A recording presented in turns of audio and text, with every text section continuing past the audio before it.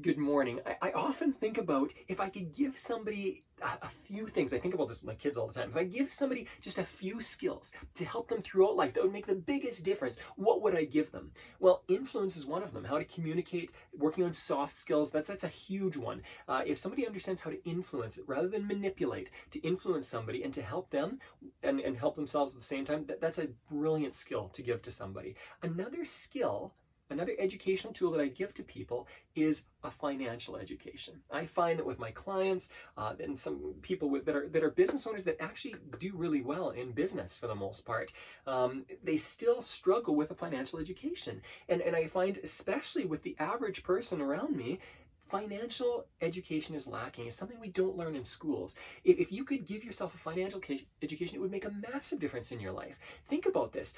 Typically people are afraid of money. They're afraid of debt, afraid of investing, afraid of money in general. And the more we understand about something, it's not that we will all of a sudden throw risk out the window. If you understand money, it's not like you're all of a sudden going to make risky decisions.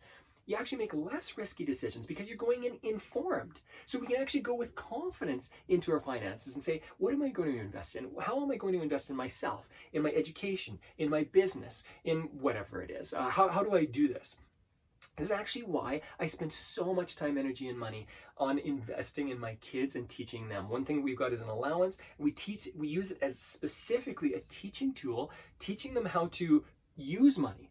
And I'm good with them losing a bunch of it. I use it to teach them to use money, to work with money, to understand money, to invest with it. They've got savings and giving and pocket change piles and investing funds. And they invest in businesses and they've lost money before. And that's good because they're learning how to utilize this tool.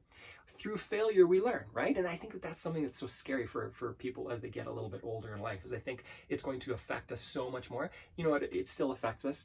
Having said that, if we learn, we typically grow far more. I want to encourage you with one last thought. So one thing, my encouragement, my challenge, my action step for you this morning is to take something, do something, spend time with somebody that is going to teach you more about financial education, increase your financial IQ. What I'm going to leave you with is an encouragement that anybody can do this really quickly. You can learn this for yourselves, and if you make mistakes, that's okay. I'm 42 right now. All research shows that between the ages of 35 to 40, that's the start of when we can actually make money, like really build wealth in life for the average person. And we can do it right through our 60s. It's very common to make a lot of money in that time. So know that if you're wrestling with this, if you're scared of this, know that you can still do this. I've got a friend that's 77 years old right now, and he plans to make a crazy amount of money in the next 5 to 10 years because he understands how to do it. If you work on your education, if you can increase your financial IQ, you'll be fine later on. Invest in yourself and you'll do fine.